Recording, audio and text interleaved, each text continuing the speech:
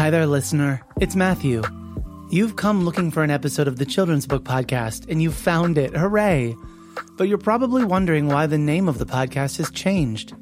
After 8 years of doing the Children's Book Podcast, I began a new career as head of podcasts at A Kids Company About, where I now oversee a podcast network dedicated to producing original content that talks up to kids, centers the things going on in their world, and engages and challenges how they see the world and themselves.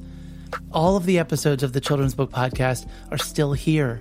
But now, if you're subscribed, you'll get new episodes of Worth Noting, a kids podcast about current events, hosted by me. Something for you and the young people in your life to enjoy together. Enjoy this episode, and I hope you'll check out Worth Noting and other podcasts from A Kids Company About.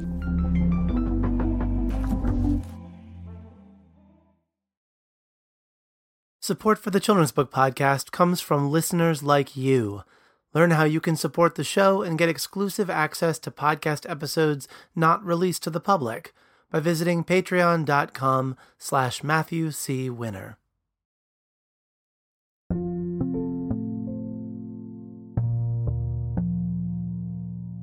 How's it going? Good. How are you? I'm all right. We came home early for a snow day. It was super fun.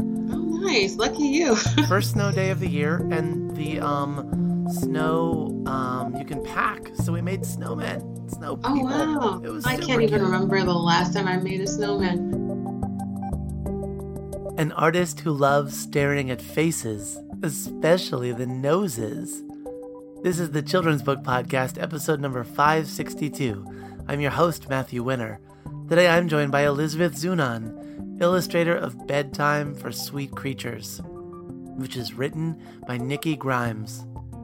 It is a bedtime story of a parent telling the story of putting her child to bed.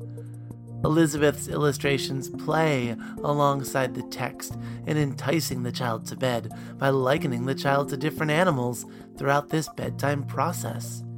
It's just the right amount of silly, with a sincere through line that's caught in the parent's eyes at every turn. And it's become our bedtime story companion of late. Many thanks to Elizabeth, and to Nikki for that.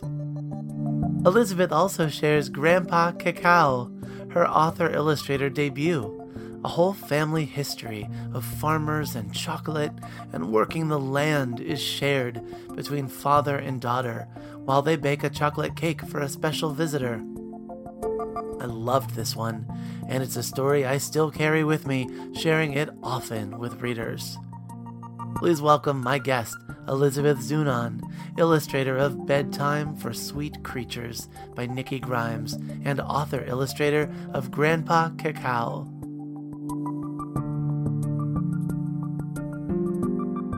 My name is Elizabeth Zunon. My pronouns are she, her, hers, and I am a children's book illustrator and new author. I love painting portraits, I love faces, I love stories, and much of the artwork that I create is mixed media with oil paint and cut paper collage. Yay, I'm so glad you're here. Yay, thank you. Can I just say, you are good at painting faces. I'm glad you like painting faces. You are very good at painting faces. Thank you. I just love staring at faces. I love noses especially. Noses are my favorite. You're kidding. No. Have you always been, even like from a child, a person that is fascinated with faces?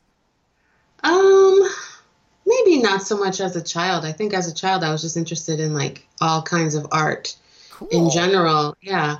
But maybe the past, 10, 15 years, I've really kind of focused on faces. Yeah. And why noses? I mean, other than they strike me as being a distinct feature for one person to the next. Yeah, okay. Yeah. I think the more picture books I illustrate, I'm realizing what it means to actually draw a portrait that looks like who it's supposed to look like. And I think that I've determined that for me, if I can draw the nose correctly, if it looks like the appropriate person's nose, then the rest of the face will look correct. But I feel like the nose is the most important part, the most important like piece of the puzzle to getting a face that looks like a specific face that I'm trying to copy. No kidding. I am Yeah. picturing you in front of groups of children at school visits saying this, and it's kind Yes. of blowing my mind to think that could actually be the piece of why you think the thing you're drawing doesn't look right. Well, you just didn't get Yes. the nose right. Exactly. Actually, Everything I follows. did morning of school visits today, and I was teaching kids how to draw self-portraits. And I was saying, yeah, I always start with the nose because it's right in the middle of your face, and it's the thing that protrudes the most, that sticks out the most. And I think if you can draw a nose that looks like your nose, everything else will fall into place. But, everybody might have a different opinion. Maybe they think it's the shape of the lips that makes something look like the correct face, or the eyes, or the eyebrows. But for me, it's definitely the nose.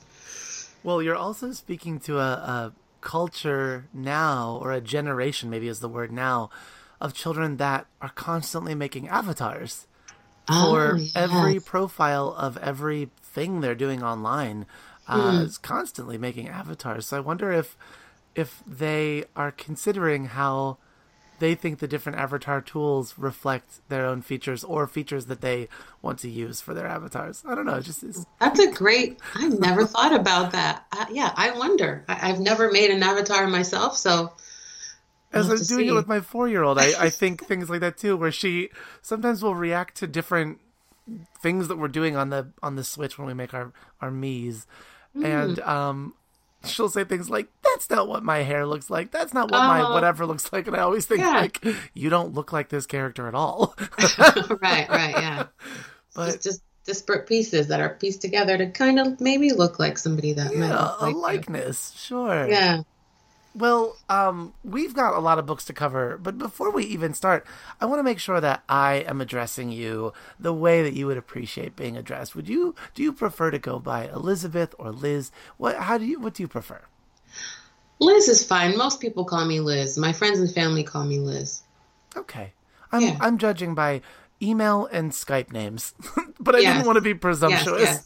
Liz is fine. All right. Well, I'm a Matthew all the way, and now that we're on Okay. first name basis, I want to tell you that my students know your work and can identify your Wow. work because we've centered books that you have illustrated and written in this case a lot in our library, and I'm really grateful to be able to say that books Oh, like wow.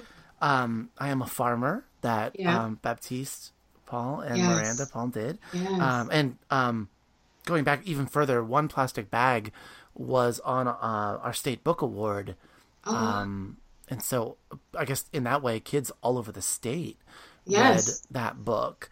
We do a mock Coretta Scott King every year, and Hmm. last year one of our finalists, I think it was last year, was the legendary Miss Lena Holmes Oh, by nice Carol Boston one. Weatherford. Oh, that! So Yes. when you right away when you said I like drawing faces, I remember how distinctly they reacted to the art in that book. Oh, And as wow. we're That's going great to through our hear. CSK again this year, it's you listen for that kind of language where children are just reacting in certain ways that it's neat to have the opportunity to hear children reacting to art and Mm. communicating what they're connecting with and Yeah. how their tastes are forming and enjoying something that is maybe more abstract or more realistic. It's a really cool vantage point to be a librarian and be able to witness that. Yeah, yeah. Sounds like you have a great opportunity to meet with a lot of kids and see what they like and kind of learn what inspires them. Oh, life in the library is always the place to be. Cool. But you have Liz, you have a book on our list this year. I Yay. mean, not surprisingly, it's a gorgeous book that I think a ton of us online talked about. And I'm sure is read a lot in classrooms, but Grandpa Cacao, The Tale of Chocolate, From Yes. Farm to Family is on our CSK and is all about the faces and is all about I don't know, it's a book that I love when a good nonfiction book connects with children, and you seem to have your name affixed to a lot of nonfiction books. Yes, I love nonfiction. So would you mind sharing with those people that haven't encountered this book? It's been out since halfway through the year-ish, right? Like May? Yeah, late May. May or June? Yeah, okay. So at the end of last school year it was coming out.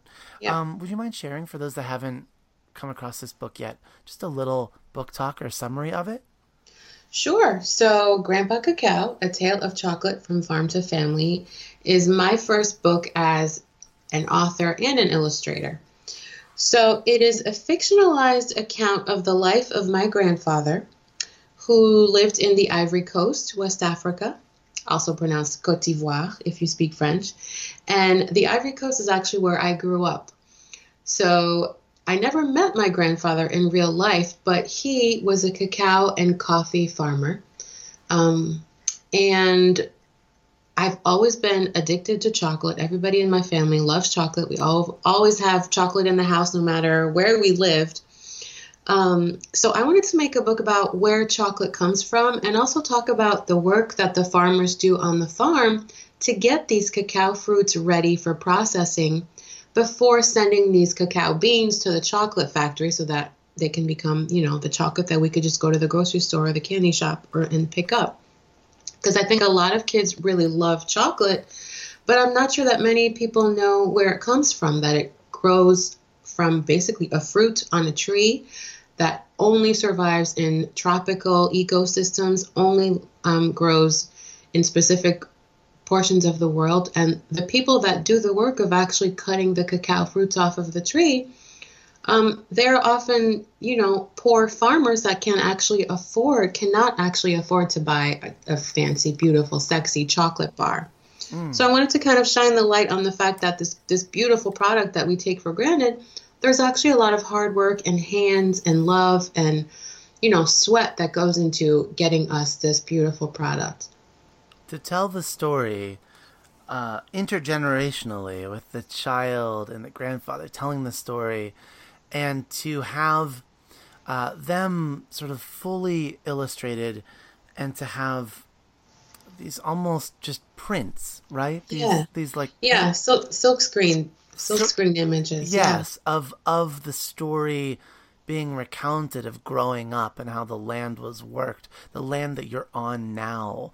I felt like brought such value and meaning to holding that item. And as a reader, I think was something that really brought that home as well. This item that is so ubiquitous comes from people working a field, and I think many images of people bent over. I would imagine the weight of the beans and doing that sort of labor is a lot of hard work. To out myself, I grew up in Williamsport, Pennsylvania, like just outside of Hershey.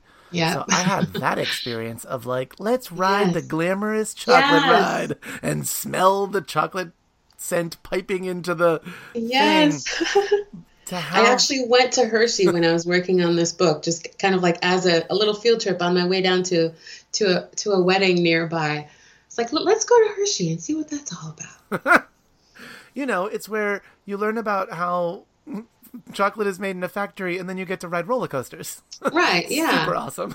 Yeah, but I did appreciate when I went there at the Hershey Museum. They do a really good job of talking about the work and the farmers and the labor and the costs and all of that. Yeah. I think so too. And that museum is right there on campus, and it's free. It's separate from the sort of automated tour that they have. Right. But to have the experience of connecting with the people that are behind bringing the product to you, that this is not something that is machines do all of the work. Whenever we talk about something grown for us, there are people that are doing this labor seasonally or doing different labors throughout the year to bring this food to us. Exactly. I think really gives us, as having someone cook a meal for us, should give us that appreciation for the thing we're holding. Yeah, exactly. Well, I love that your debut is something so so deeply connected to you. I can sort of hear you smiling as you talk about growing up with this chocolate. Yeah, definitely. It was definitely the most selfish book that I've ever worked on. It's about me and my dad and my grandpa, yeah. Is this a story that you always wanted to tell? I know you set out illustrating other individuals' books, but I wonder when in that, I know that some illustrators are, they're drawn to illustrating other people's stories, or they want to do their own stories, or a mix of both. I wonder where sort of on that spectrum you fall. I think it's always been a mix of both, but I've had this idea for this book specifically in my mind for maybe 14 or 15 years. When I was in school at the Rhode Island School of Design, this is when I kind of got the idea that I want to write a picture book about where chocolate comes from. So this book has had a lot of different kind of shapes and formats throughout the years, but I always knew that, if I become an illustrator, I also want to make my own book about my own kind of family history and family tradition. Oh, yeah. I've talked to a number of URISD grads, and it's neat to, from a librarian's perspective, knowing like, I went to school to be a librarian. It's fun going to library school and like dreaming about what will my library be like.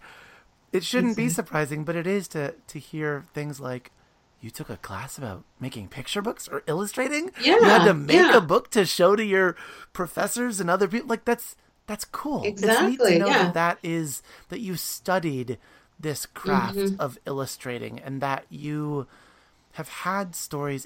It's I think fascinating to me to illuminate how stories can sit with us and take shape inside us and take time to form, that when we hold this book that we think it is finished, is telling us the story now, that really it was sort of whispering pieces of the story to you for years.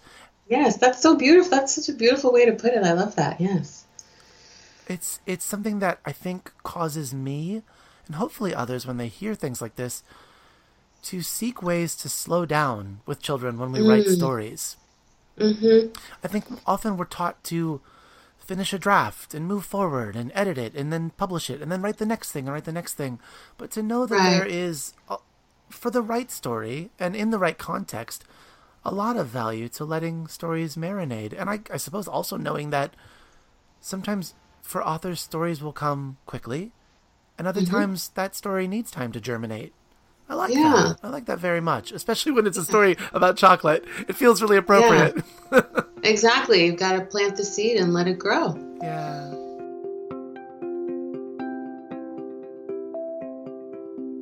The Children's Book Podcast is sponsored by Libro FM audiobooks. So I know many of you have been listening for some time, and you know that I am obsessed with audiobooks. And the reason why that is because, one, I can listen to them wherever I go, and two, because frankly, I'm a terribly slow reader, and three, the only time in the day that I've really been able to carve out time to read is after a long day of teaching, after we've prepared dinner for the kids, and we've bathed them, and we've sent them to bed at the very end of the night. That's when I can read, and it is hard to read and get through a novel at that pace. So, thankfully, we have audiobooks. Now you've got lots of options when it comes to buying audiobooks, but what if you could support local bookstores at no extra cost to you?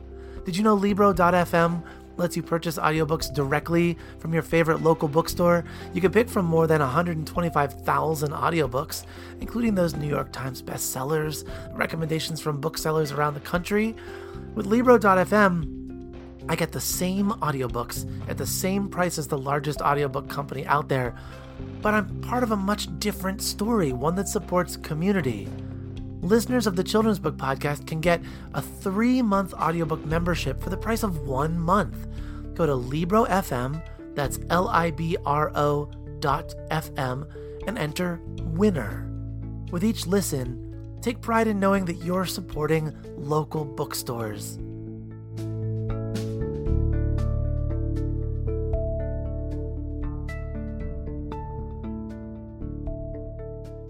Have you, I imagine writing a book, I always love this picturing too.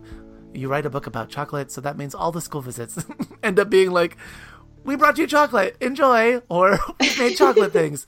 But I wonder if growing up around chocolate, if you sort of have a particular kind of chocolate that you really, that feels like home to you. That's a great question. Growing up, we usually had milk chocolate in the fridge and dark chocolate with like orange peel. I think dark chocolate with orange definitely makes me think about the chocolate I ate in my childhood in the Ivory Coast. Yeah. That's cool. Yeah. That's a sensory memory for me, in that you're sharing it and I can taste that. That's great. Beautiful. Well, I had the very good fortune of getting to meet you, which so seldom happens, getting to meet folks that I interview, or in this case, before we interviewed. Yeah. But it was because you were at a table at NCTE with my good friend Nikki Grimes. Yes. And she has been talking about and teasing out this book that, as of recording this, gosh, you're just about to be... Has it published yet? It didn't publish this Tuesday, did it? 1 week from today. A week from today. Actually, another one of my books actually published today. Oh my goodness, what published today? As Big as the Sky by Carolyn Rose, published by Sterling Children's Books. Congratulations on As Big as Thank the you. Sky. Thank you. The book that that really I think brought us together is a book called Bedtime for Sweet Creatures, written by Nikki Grimes. And the art in this, I just have to say, it just feels like anything I've seen before. Oh, And thank you. I love it. I love the, how do you say it? Like almost the graphic design nature of these animals you drew. I love it so much. Thank you. Yeah, it took a long time for us to figure out how the animals would look and how we would make them look differently than the realistic humans in the book. But I really had a lot of fun playing around and making, some illustrations that are a lot more whimsical that I'm used to doing with my other books in the past. I feel like in this book, too, I really got a sense of your collage because maybe because of the way things were layered, there was that subtle shadow around some of the edges that gave it the sense of depth. Yep. I like that a lot. In this story, I could summarize this one if you want. That the story is about a child not wanting to go to bed, and the parents are likening these different steps of bedtime or procrastination toward bedtime to different animals, which I found to be a way of sort of drawing the child toward bed. Do you mind if I read a little bit of it to you? Oh, please. Okay? So, I've never had anybody read this to me. Oh my God. This is exciting. I feel honored. To read Nikki's words too is quite an honor. Sure, this book, as her other novels are, and picture books are, is quite poetic. Yes. And I find reads so beautifully when read quickly and also when read slowly. And sometimes if you're reading a book over and over at bedtime, it has to happen at different paces. But this book particularly reads at how do I say it? It reads well at different tempos. Maybe I can read it that way. Yeah, I like that. So it starts, no, no, no. You beat the world like a drum the minute I say, come, sweet creature, it's bedtime. Your eyes swell wide as owls. Let's go, I say. Who? You ask as if you didn't know. Bear is going, I say. He'll be awfully lonely without you. Suddenly you come running. In the forest of your room you cling to Bear. I turn back the sheets and you growl. In you both go, I say. So I want to point out to listeners who have not come across this book yet that as we're reading this story, these different items or animals are mentioned. The drum is why I say item, or the bear, which happens to be a stuffed animal that we see Mom holding. But each time we're seeing these, you've got these giant graphic images of these animals, oversized and following the direction of the child or the object moving. It's so pretty to look at, Liz. I don't even know what to say. God, It's you. so pretty. I don't know how you read this book without just stopping and looking and being transported. The notion of like the fact that you illustrated a snake on a child's bed. I know, And weird, yet right? it totally works for this book. It's that the feeling that these animals should make you all worked up, and yet the way the text beckons and the way your illustrations are part of the process of positioning yourself, of posturing yourself for bed or in protest of bed. It just works so well. You really nailed it. Thank you so much. I think another thing that I really love about just the layout of this book is the positioning of the text. It really kind of integrates into the illustrations rather than being, blocks of words in corners. Yeah. Yeah. It sort of rounds itself around the characters or around the child, or really it pulls you the direction of the story, which is you've got this like long trim size of a book as it is, which means when you open it, it's even longer. So you end up having these really great spreads of walking from one side of the house to the other, from the kitchen back to the bed, or from the wherever to the wherever, which works really well on a long spread. But you're right, the text is doing that wonderful work too, and the coloring of the text to pair with the animal as well as the objects that are connecting. It just the design of the book is thoughtful and works in harmony with the whole thing. And I know that can be the work of many. So I want to make sure I acknowledge that I know that it's not just the names of the individuals on the cover, but that a team brought this together. But really, all of you listening to one another and to what the story was calling for did a beautiful job. Yeah, thank you. I think we're all really, really proud of this one. Yeah. So when you got this manuscript, and maybe this will speak to the way that you work with other manuscripts when you receive them, after deciding that it's a yes for you, how does envisioning the story or making a dummy or sort of playing out what this story will look like? Well, the first thing that I usually do when I receive the dummy is I read it out loud, and then I read it silently in my head, and I jot down notes of images that pop into my head or colors that pop into my head as I'm reading. And then I just kind of play around with sketching, and usually the first thing that I sketch is the main character.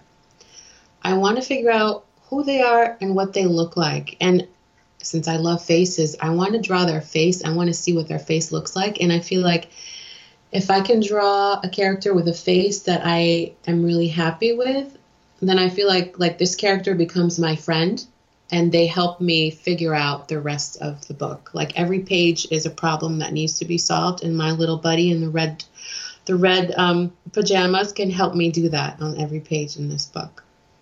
I love that you ask a character to show you the way. It's not unlike when I've heard middle grade authors developing stories when a character comes and you develop it by asking the character questions and allowing in that way the story to express itself through the character's experience and personality. That's really neat to hear that. Do you design your characters based on individuals you know? I know that sometimes artists will have friends like pose so that they can draw likenesses that way, or maybe they will work their friends or people they know into books, or are you just working from your imagination, or maybe a combo? For this one, it was mostly through my imagination. I knew I wanted the toddler to be wearing, red pajamas. I knew I wanted the toddler to have big, puffy, poofy hair with a little kind of curl that kind of reacts to different situations. But the character's not based on any particular person that I know. The character is adorable and does the posturing of bedtime as well, the stretches and the yawning and all of that. But I like how deliberately, because I rarely make notes ahead of a conversation, but this was a note that I noted because it has to be deliberate, which is that toddler, the you in the text, the Y-O-U in the text, is non-gendered. And I have to think that was a deliberate choice, correct?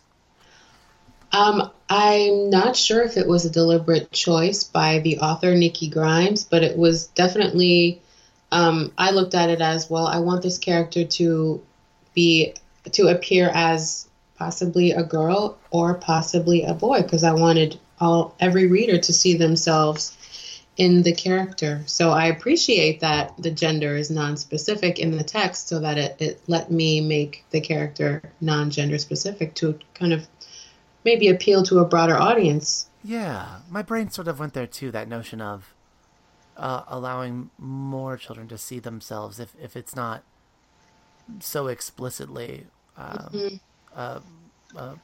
male or female identifying child. I love that. It's just details. There's little details here, Liz, that I'm yes, I love details. Little details. I love that Mom has short hair. Yes. She to me, her, there's a spread. Well, I need to find it. There's a spread that looks to me here. The one that reads, I hope this is not embarrassing for the person I'm going to mention. I'm trying to say it sweetly. When the text reads, "You coil beneath the quilt, silent as a snake. Why are you hiding?" I ask. "Monsters," you hiss. "All gone," I trumpet. "You're safe." The mom pictured holding her hands by her mouth, trumpeting, reminds me of Andrea Davis Pinkney. When oh my gosh! I saw her speak, and she did with the hands a projecting thing like that. So just the fingers spread, smile on the face, eyes wide, just made me think that. And I think that the short hair was part of, and the big earrings, of course, was part of what helped identify that way to me or connect that way to me. But it just then brought my attention to, I don't think I often see moms with short hair in books. Yeah. So it just was a little thing that I thought I should say something about that, because it's adorable that that in my brain, Andrea Davis Pinkney is stepping into this book, and who knows how she is with her kids. But also just that I'm like, oh yeah, there's for any child, for any reader, there's any number of possible connections that they will see themselves in the posturing, in the hair, in the house, or the teddy, or anything. Yeah, I love that you brought that up, that it looks like someone in real life. Every time I'm out in the world and I see a child or a parent or an adult that looks like a character in my books, I always get really excited, like, oh my gosh, that person looks just like Grandpa Cacao. When I was in New York a couple of weeks ago, and I actually went to the Source Books offices in New York and met the editor of this book, Steve Geck. Getting on the subway after that meeting, a dad and a little boy stepped on the subway. The little boy was in a stroller, and I was like, I had a copy of this book in my bag, and I said to myself, oh my gosh, this kid looks exactly like the kid in my book. Should I give him a book? Would that be weird right now? I didn't give him a book, but I really wanted to, and oh my gosh, it's always like a exciting feeling when I see a kid that I feel like, did I create that child in the book, and did they step off of the pages of the book and into the subway? Is this real right now? Whoa, that is the biggest magic. The notion, I will forever be entertained, Liz, with the thought that you could be riding a subway with your children, and an author, an illustrator in particular, Yes. might pull a book out of her bag and say, I think I illustrated your child. Can I give you a copy of my book? That's amazing. It's never actually happened before. I haven't actually done that, but maybe one day I'll get the enough kind of inner strength to actually do that. But when we're sitting in public places thinking, I wonder what that other person is thinking about me, if they are at all, to know that someone might actually be thinking, you look just like a person from a book that I know or a book that I made is cool. Yeah. Anyway, all the things about you and how you make books and see the world fascinate me. I love that you love faces, and that these faces that you imagine sometimes end up as faces that you see in the real world. And that, to me, brings my brain back to your school visits and library visits and bookstore events and all of the faces that you do see. And all those faces that see themselves in the work that you make. And how grateful I am that you have so many faces looking out at our readers that they can see themselves in. Thank you for the work that you do. Thank you. I want to close our time together by thinking of those faces and ask you that I will see a library full of children tomorrow morning. Is there a message that I can bring to them from you? Sure. My message is reading a new book is like making a new friend. You never know, that relationship can last a lifetime.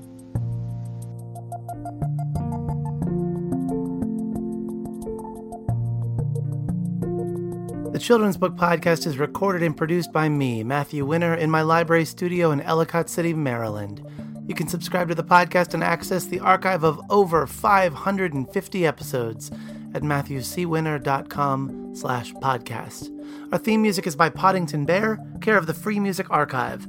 All views and opinions expressed on the show are those of the individuals and do not reflect the ideas or viewpoints of the publishers of the books referenced. Want to help out the show? Writing a review on iTunes or sharing the podcast with friends through Facebook, Twitter, word of mouth, or any other means helps reach more listeners, which leads to more content and more amazing guests. And that's a very good thing indeed.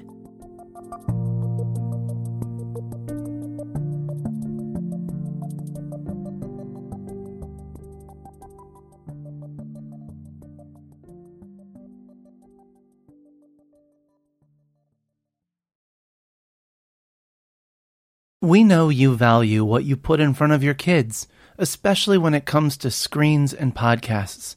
That's why we're excited to share a new podcast from our friends at Sleepiest, creating bedtime stories to help your kids fall asleep fast. Hello, Abby here. If you've got children and find bedtime's a struggle, I'd like to tell you about Coco Sleep, a children's story podcast designed to make bedtime a dream. Coco Sleep turns a chaotic bedtime into cozy bonding time. The stories are delivered in a pace that gently slows. Rumour has it that no one's ever heard an ending. So search Coco Sleep on your favourite podcast app and let's make bedtime a dream. That's KOKO Sleep, and I'll see you there.